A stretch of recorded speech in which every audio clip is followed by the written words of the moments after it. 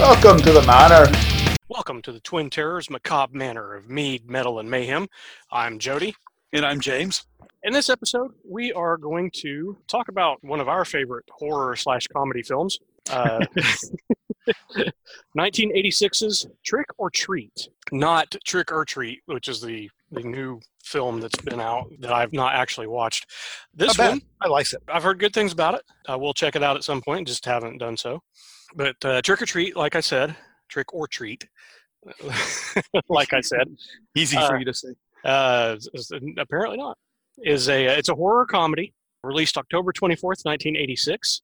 I'm not sure what the budget was on it. Couldn't find anything on that, but it had an opening weekend of just under $3 million and had a final run of a final box office of just under 7,000 or 7,000. Where am I getting this thousand from? 7 million. It's got some decent numbers. It's got a Rotten Tomatoes critic score of 71% and a fan score of 62. Not great, but not bad. Not bad. Like I said, this is one of my definitely one of mine, because I've got it on DVD. Favorite horror comedy kind of movies. Now, we were talking a little bit before we started recording. James, you said the last time you saw it was probably high school? Yeah, high school, late high school, maybe early college, but pretty sure late high school. I didn't, strangely enough, didn't have it on VHS after it came out, although I know our friend Greg had it because I know he and I watched it a couple of times. I didn't get it on home video until I found it on DVD, but I saw it a bunch when it came out originally in 1986. The synopsis is basically Eddie Weinbauer, who also goes by Ragman, played by Mark Price. He is the lone metalhead at Lake Ridge High School. Upon learning that his idol, Sammy Kerr, played by Tony Fields, has died in a hotel fire, Eddie goes to visit his friend, radio DJ Nuke, played by Gene Simmons, who gives Eddie the original acetate disc. Acetate kind of looks like a vinyl LP, usually used in the manufacturing process. It's also a quick way to get a recording out to radio or to press, to music magazines or reviewers or whatever. It was the only copy of Sammy Kerr's final album called Songs in the Key of Death.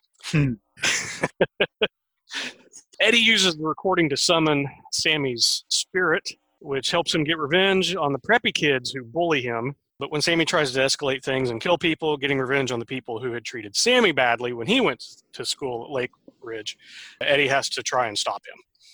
Like I said, Eddie Ragman Weinbauer was played by Mark Price, played Erwin Skippy Handelman on the sitcom Family Ties. Kind of the nerdy next door neighbor had a crush on Justine Mallory. Bateman. Yeah, right? Mallory, Justine Bateman's character, yeah. Sammy Kerr, the heavy metal star, was played by Tony Fields. Fields had been a Solid Gold dancer. For those of you who don't know what Solid Gold was, it was a TV show. And basically they would kind of show music videos, or they'd have people come out and perform.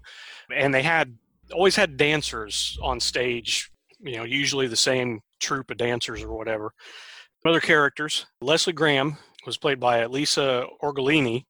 Tim Haney, leader of the preppy kids that were always picking on Eddie, he was played by Doug Savant. He had quite a decent career. He was on Melrose Place and Desperate Housewives. Glenn Morgan played the character Roger Marcus, who was Eddie's friend. He is actually best known as a producer for the X-Files, Millennium, Final Destination movies, and was also a writer and director on some of these as well. Nuke, as I mentioned, was played by Gene Simmons. I guess Gene kind of based the character on Wolfman Jack. And for those of you who don't know who Wolfman Jack is, very famous DJ from 50s, and he would howl and have this gravelly voice, and evidently when he got older it screwed up his vocal cords so bad he can hardly do it anymore. Actually, is he still around? No, he died. He died. Thought so. I don't remember when. If I remember right, was he not in American Graffiti? Because I think he was the DJ in American Graffiti. As they would cruise around, they'd be listening to the radio. He was the DJ on the radio. Yes. Yeah, so if you've seen American Graffiti, and there is another American Graffiti connection I'll get to in just a minute. For those who don't know, American Graffiti is if you've ever seen Happy Days, the TV show, it's a movie that's very similar because it's based in the 50s with the car hops and the soda jerks and the muscle cars and the drag racing, and directed by George Lucas, Star Wars fame. Ron Howard's actually in it for a little Happy Days crossover. Yeah. And my favorite character is the cowboy, which is Harrison Ford. Yep. Who gives a ride to a young Mackenzie Phillips, yeah. Who may or may not know, but well, she was in One Day at a Time with Valerie Bertinelli, Eddie Van Halen's ex-wife, and she is the daughter of one of the guys from the Mamas and the Papas. Ozzy Osbourne's in the movie, so Gene Simmons and Ozzy Osbourne are both in the movie. Ozzy actually plays the Reverend Aaron Gilstrom. Could not have had a better role for Ozzy. Yeah. Briefly, I'm going to talk a little bit here about Ozzy and Gene being in the movie. The only DVD home video release this has had since the original VHS release in 86 or 87. The cover art is not the original movie poster cover art. It's a really stupid picture of a house in the background that's burning. And then they've got this picture of Gene Simmons and this picture of Ozzy Osbourne that they've, worked into it. Neither of which are in character for the movie. They are the ones that are billed on the DVD box. Gene and Ozzy collectively in the movie are probably only in it for about 5 minutes.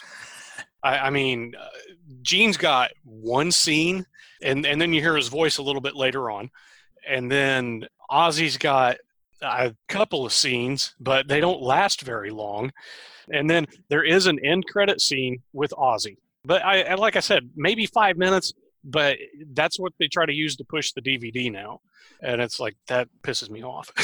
The original poster is way cooler, too. Oh, yeah, because it's Sammy Kerr and a jack-o'-lantern. He's like coming out of the jack-o'-lantern and all sorts of fire and stuff. It's There was a attempt to do a 20th anniversary in 2006. I don't know, something about the rights. They couldn't get all the rights for something, and it got shut down, which is disappointing because it's a great movie. I would say it is good. From what I remember, it is. No, buddy and I rented it, and we watched it, and it was just hard for me to find. I never really went out to look for it. So I didn't buy a lot of. I saved my money more for musical stuff. Yeah. So I just never found it, never really looked for it. And then later, I was thinking, 10 years later, 15 years later, I'm like, oh, that's a good movie. It was hard to find. Oh, and yeah. now it'd be easy because I could probably stream it through. I know it's not on Netflix, but Hulu or Amazon, or I could probably buy it for a few dollars. Alice Nunn played Mrs. Sylvia Cavell, who's a moral crusader, but not I won't say not religious, but she's not. I think she was the head of the PTA at Lake Ridge High School or something in the movie, something like that. But Alice Nunn, a lot of people probably would remember her as Large Marge from Pee-wee's Big Adventure, the truck driver that he gets a ride from, and then turns out she was a ghost. Neat. I've never seen any of the Pee-wee movies. Really? Nope. I've seen Pee-wee's Big Adventure, and that's about it.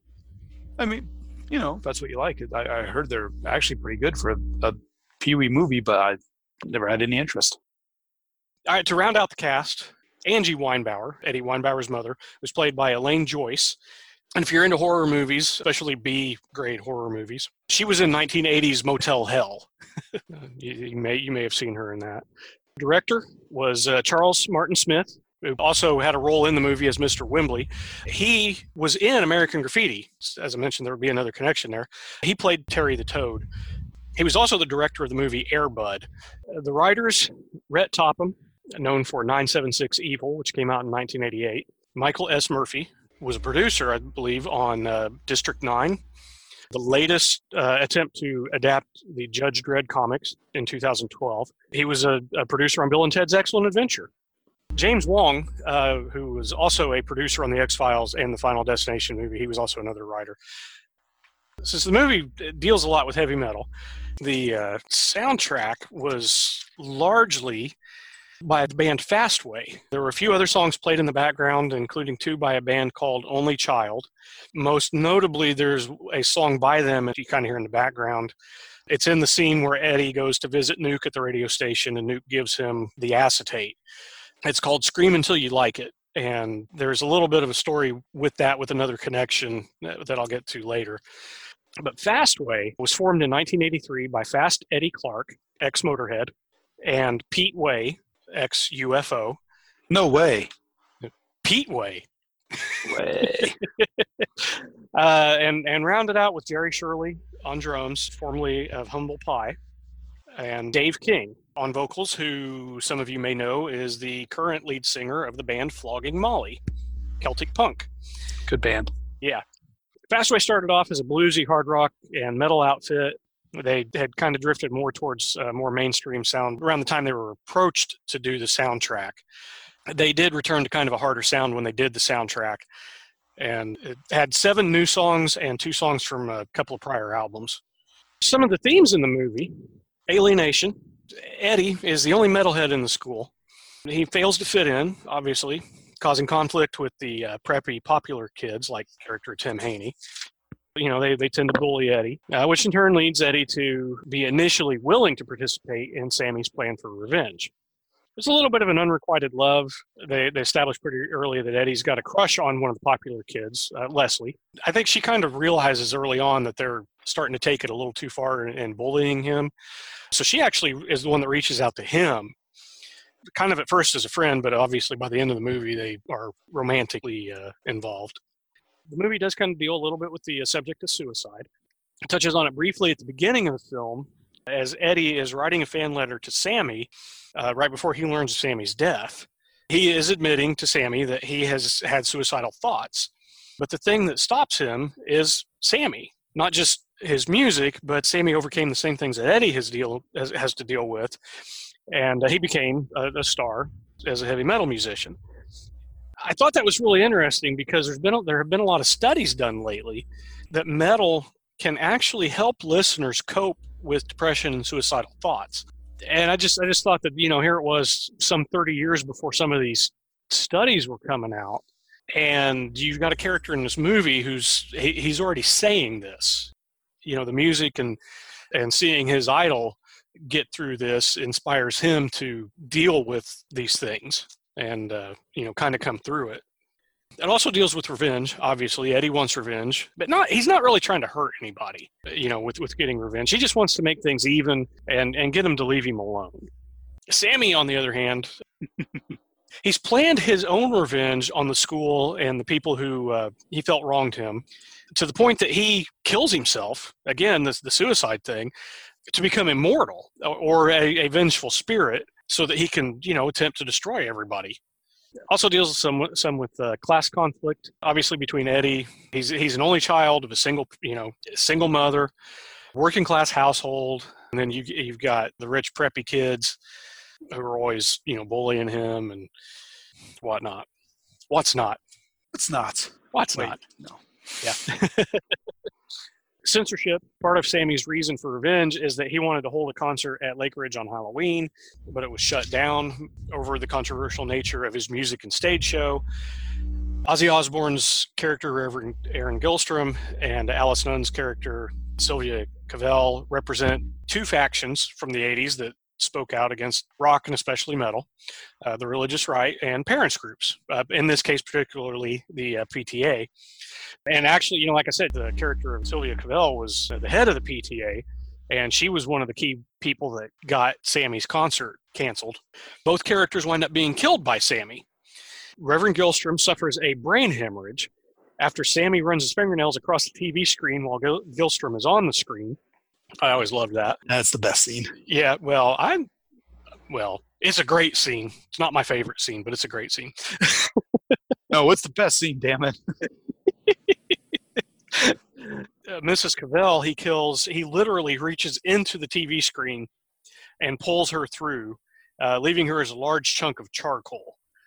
The movie comes out a little over a year. I'm trying to remember. It was summer of 1985 when they had the congressional hearings, PMRC, Tipper Gore, Al Gore's wife. Of course, he was a senator at the time. They had just, like I said, about a year or so earlier, they'd had the Senate hearings. Dee Snider had showed up and gave a very, very eloquent statement, unlike me at the moment. It was amazing because you see this dude come in with tight blue jeans and what do you have, like a blue jean jacket or a vest, and his frizzy ass hair and everything, and he pulls out this ratty piece of paper folded over 100 times. He starts unfolding it, and everybody's going to think, "Oh, this dude is such a moron." But no, it's so eloquent, well thought out, logical, and caught them off guard. And it was amazing. It's well worth the. I don't know how long the actual full speeches he gives, but it's several minutes, and it's good. Yeah. Oh, yeah. There's some footage of Sammi Curr doing something similar in the movie, although he starts off, kind of like Dee was, and then at the end of it, he's kind of spouting off some revenge. So not quite the same level as what Dee Snider did. But. One of my favorite bits, too, is somehow you have Dee Snider, Frank Zappa, and John Denver all working together. And I'm like, John Denver, really? Yeah, that's what all the senators thought John Denver was going to be on their side. Nope. Bitches. Yeah. So speaking of the PMRC, just to add a little bit in here, my favorite Warrant song of all time, "Ode to Tipper Gore." Yep. I'll let listeners Google that one. And the last theme, or at least the one that I made a note of, is the supernatural or the occult. Obviously, it's a horror movie. Sammi has done this occult ritual, killed himself in the process intentionally, or sacrifices himself to gain the power to get revenge. He's actually summoned by playing the record, Songs in the Key of Death. Which are, by the way, in the key of D minor, because that is the saddest of all keys. Yes. And I'm not going into Spinal Tap mode. All right. Just keep going then. You better hurry up before I do. Yeah. And once summoned, Sammi can travel through electrical wires to anywhere where the record can be heard. Since he couldn't perform the Halloween dance, he wanted Nuke to play his record at midnight on Halloween, knowing, of course, that it would summon him and he would be able to wreak havoc on the town. Did any, as you talk, more memories of it come back. Did any do it by actually playing it backwards? Yeah, well, yes, yeah, and that's something I'm not really sure in the movie. I guess it has to kind of be played backwards for him to come out initially, because that's kind of what Eddie does at first. He plays the song backwards on his turntable, which of course really would have screwed up the turntable if it, really. Backward masking is another whole episode. Yeah, but that was the thing near the end of the movie when the reel-to-reel tape that Nuke had made of the record starts playing. Nuke says, because Nuke's whole thing at this point was pre-recorded. He had said, we're going to do this one right, and we're going to play the first track backwards. In both cases, that's kind of what happened. I think once Sammi was summoned, he was kind of out there. I just remember having a conversation with my friend Rich, who I watched it with, about backward masking. There is a scene that I've always loved where the character Tim Haney, the main preppy kid, goes to Eddie's house to confront him about something and basically tell Eddie to stay away from him at this point because he's really spooked. And Eddie's standing on his front porch. Tim's kind of in the yard, and Tim moves towards him kind of threateningly, and Eddie puts his hand up. And of course, this movie takes place around Halloween, and there's a jack-o'-lantern on either side of the stairs. And when Eddie puts his hand up to kind of warn Tim off a little bit, the jack-o'-lanterns, the flames just kind of leap up out. Not real high, but they get higher. I mean, they actually come out of the top of the jack-o'-lanterns. So you know what bothered me? What's that? He plays it on Halloween night, right? Yeah. And all this takes place with all the DJ and the minister and the almost the PMRC, the PTA, and the threatening and everything else. So if the jack-o'-lanterns are still out, but he played it at midnight on Halloween, does this all take place in like 4 hours? No. The movie starts like a week before Halloween, so a lot of this stuff takes place over the week. But he plays the record on Halloween night, right? Nuke did, yeah. Nuke had it on a reel-to-reel tape at the radio station, and it was set to automatically start playing at midnight. Eddie had the acetate, and he had listened to it, and he had made 2 copies of it on cassette tape, one for himself and one for Tim as a peace offering, even though it's not something Tim was going to listen to. I thought he played it on Halloween night. Gotcha. No.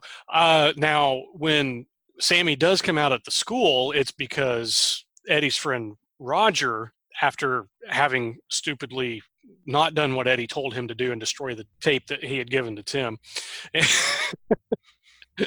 Roger winds up summoning Eddie or Sammy, who tells him to play his tape at the dance at midnight. So that's how Sammy comes out at the school, because Roger did that. But anyway, yeah. Excellent. Okay. Yes. Eddie has they show some of Eddie's collection. His clothes, obviously, what he's wearing, typical 80s metalhead stuff. I didn't remember him actually having any band shirts, but when I watched it last night, yeah, he actually is wearing an Anthrax shirt at a couple of points in the movie. So I thought that was pretty cool. But yeah, he had the ripped jeans and tennis shoes, lots of T-shirts with skulls and bats. I've always loved those shirts and wish I could find, I wish I could have found them 30 years ago. I always thought they were really cool shirts. A few times he's wearing military style pants and a military jacket. Some metalheads did that. I know some of the bands would wear stuff like that on stage back in the 80s. Obviously, posters all over the walls, at least early until he hears about Sammy's death, and then he goes kind of nuts and tears all the posters down until he gets to the last poster, which is his poster of Sammy, and then he just he doesn't tear it down. He just kind of collapses in exhaustion. I personally was... Because you spend all that energy and suddenly you don't have the 3 calories to tear down the poster. I just can't go on anymore. Yeah. Well, and Sammy was his idol and all that. But I personally, I was always horrified that he destroyed all those posters. I was like, no, because some of them were kind of classic posters. His record collection, you never really see him go through it, but his mom comes into his room one time to put his laundry in there, and she starts looking around, and she picks up a stack of his records and starts flipping through them, and he had some pretty good stuff in there. He's got some Megadeth, Impaler, Exciter, and Seven Churches by Possessed, which it's sitting in the background. It's not one that she picked up, but when they showed her flipping through, I looked and I went, I see a upside down white cross and red lettering. I bet that's seven churches. So I pulled it up on my phone, got it on there, was listening to the MP3s, and I was like, yep, that was it. That's cover art. So unfortunately, you never hear any of that music in the movie. Like I said, outside of some background stuff, most of the songs are by Fastway. Now, it actually does have a film score, which was done by Christopher Young. Christopher Young, he's done a lot of horror movies. The first thing where I actually was cognizant of his name, he did the soundtrack to the first Ghost Rider movie with Nicolas Cage. In addition to doing the score for Trick or Treat and Ghost Rider, Nightmare on Elm Street 2, Freddy's Revenge, the first 2 Hellraiser movies. He's also done Urban Legend, The Grudge, Spider-Man 3, and Drag Me to Hell, a couple of movies by Sam Raimi. So the character Sammy Kerr, he's a sort of a combination of Alice Cooper, Dee Snider, Ozzy Osbourne, Shout at the Devil era Nikki Sixx, and Blackie Lawless from the band Wasp. According to Internet Movie Database, the role was apparently offered to Gene Simmons, who opted not to play Sammy Kerr. He chose to play Nuke instead. And later it was offered to Blackie Lawless from Wasp. Again, according to IMDb, Blackie decided not to do it when he was informed that Fastway was doing the music and he would just be lip syncing. Obviously, Blackie has a band with Wasp, could do the music himself, and, said, well, screw this. If I'm not going to be doing, my own stuff, then why would I lip sync somebody else's stuff? So he wound up turning it down. That's what led to them casting Tony Fields. So the character of Eddie Weinbauer, obviously he's a metalhead, he's misunderstood, and an outcast. Mostly just wants to be left alone and to do what he wants to do and be who he is. Don't we all? Yeah, exactly. He's obviously bullied by the popular kids. Obviously, and not heroic at first. And in fact, is partially responsible for unleashing Sammy. Not entirely responsible because, Nuke was still going to play the tape at midnight anyway. Well, how would you know? Gee, exactly. If I do this backwards. Yeah. But when he realizes that Sammy's offering him this way to get revenge, at first he's all for it. But he comes around at the end and saves the day. Strangely enough, not a musician in the movie. You know, a lot of metal fans tend to at least know how to play an instrument. At least Smoke on the Water. Yes.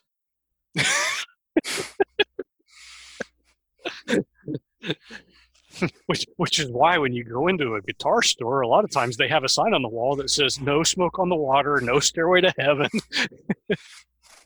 You can all eat a dick. If I'm buying the guitar, I want to see how this song sounds.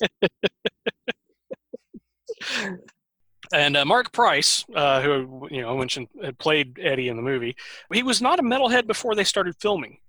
But while they were filming, I do remember reading an interview with him in a magazine. While they were filming, he said that he got into Judas Priest. I don't know how much of a metalhead he became after that, but he at least got into it some. Yeah, good taste. Yeah. Good job, that man. I thought so. Oh, speaking of Judas Priest, I don't know, kind of one of my favorite scenes, but a funny scene in the movie. Like, I was mentioned earlier when Roger goes to the dance and is going to put Sammy's tape in the tape player. Leslie was there. Eddie was not there. Eddie had been grounded because he had trashed his stereo trying to fight back Sammy. Anyway, so Leslie walks up to Roger while he's standing next to the cassette player before he puts the tape into it. Roger's already he's scared of Sammy, which is why he's going to do it, but he's kind of feeling guilty because he told Eddie he was going to destroy the tape and then he didn't do it. So he's kind of betrayed Eddie, and Leslie walks up and the first word out of her mouth is Judas, and and Roger, he jumps. He's like, what? And she's like, oh, are you going to play some Judas Priest?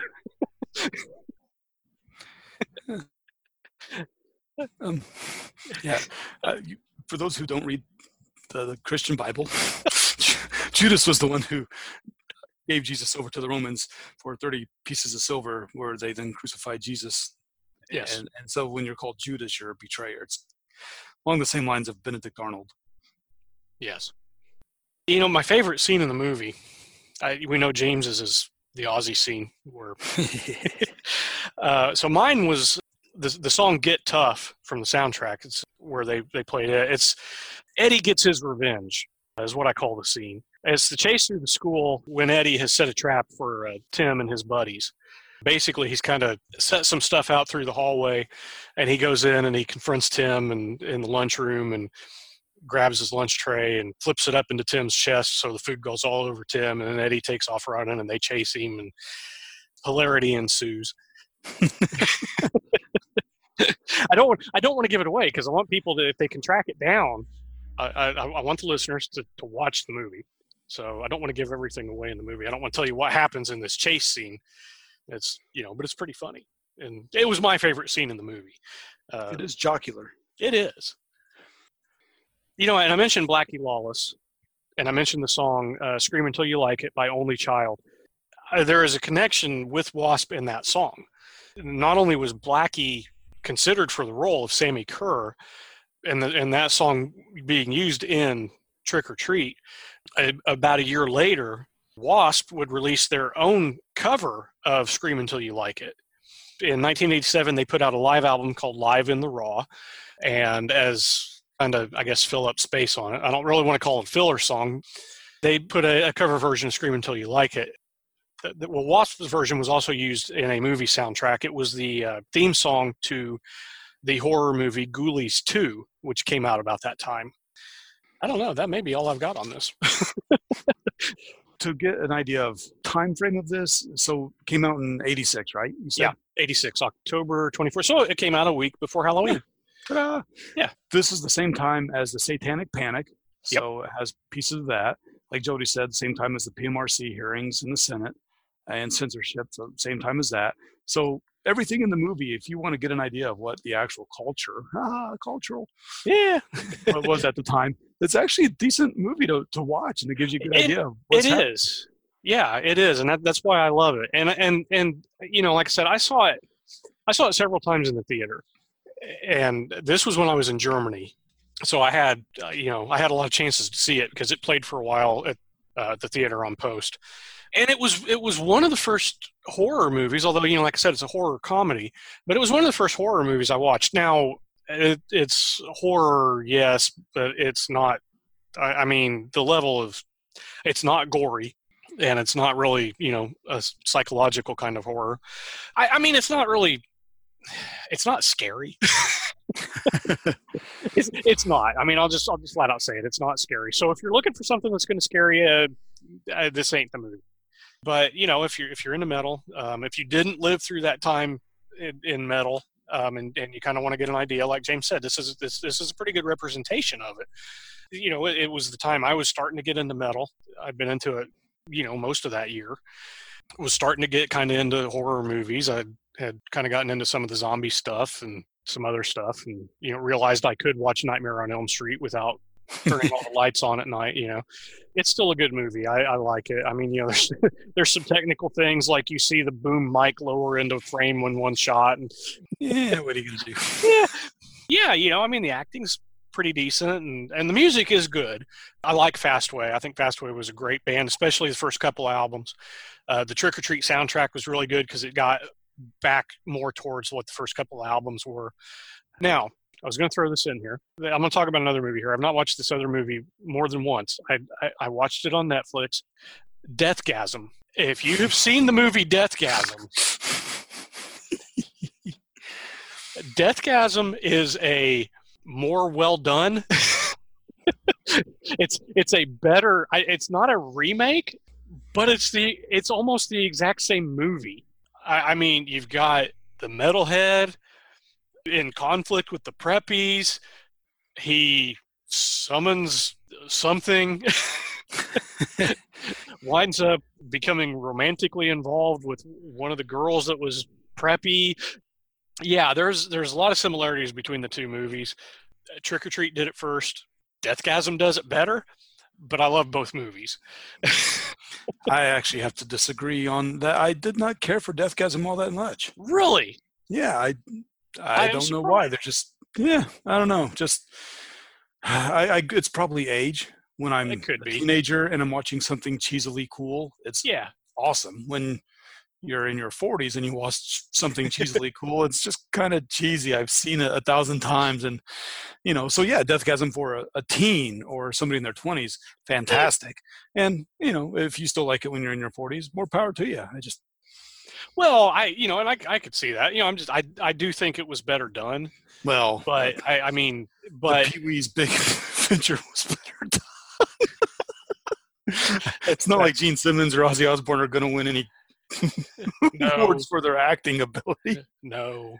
And I think this was the only movie Ozzy acted in.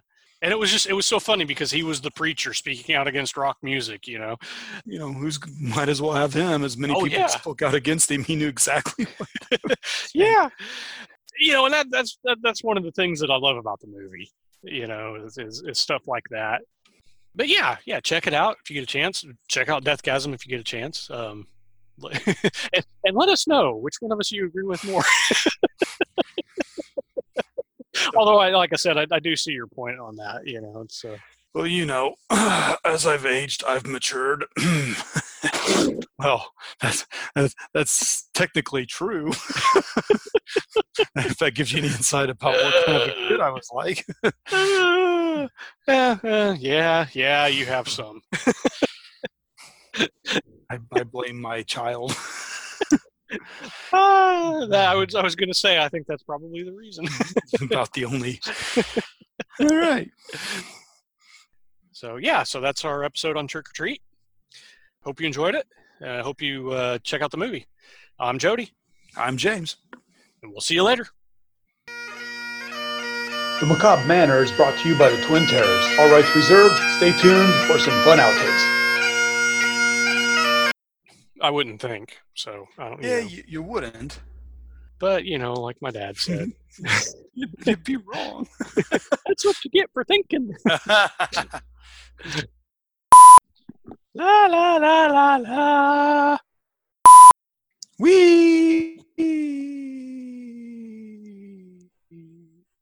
Splat.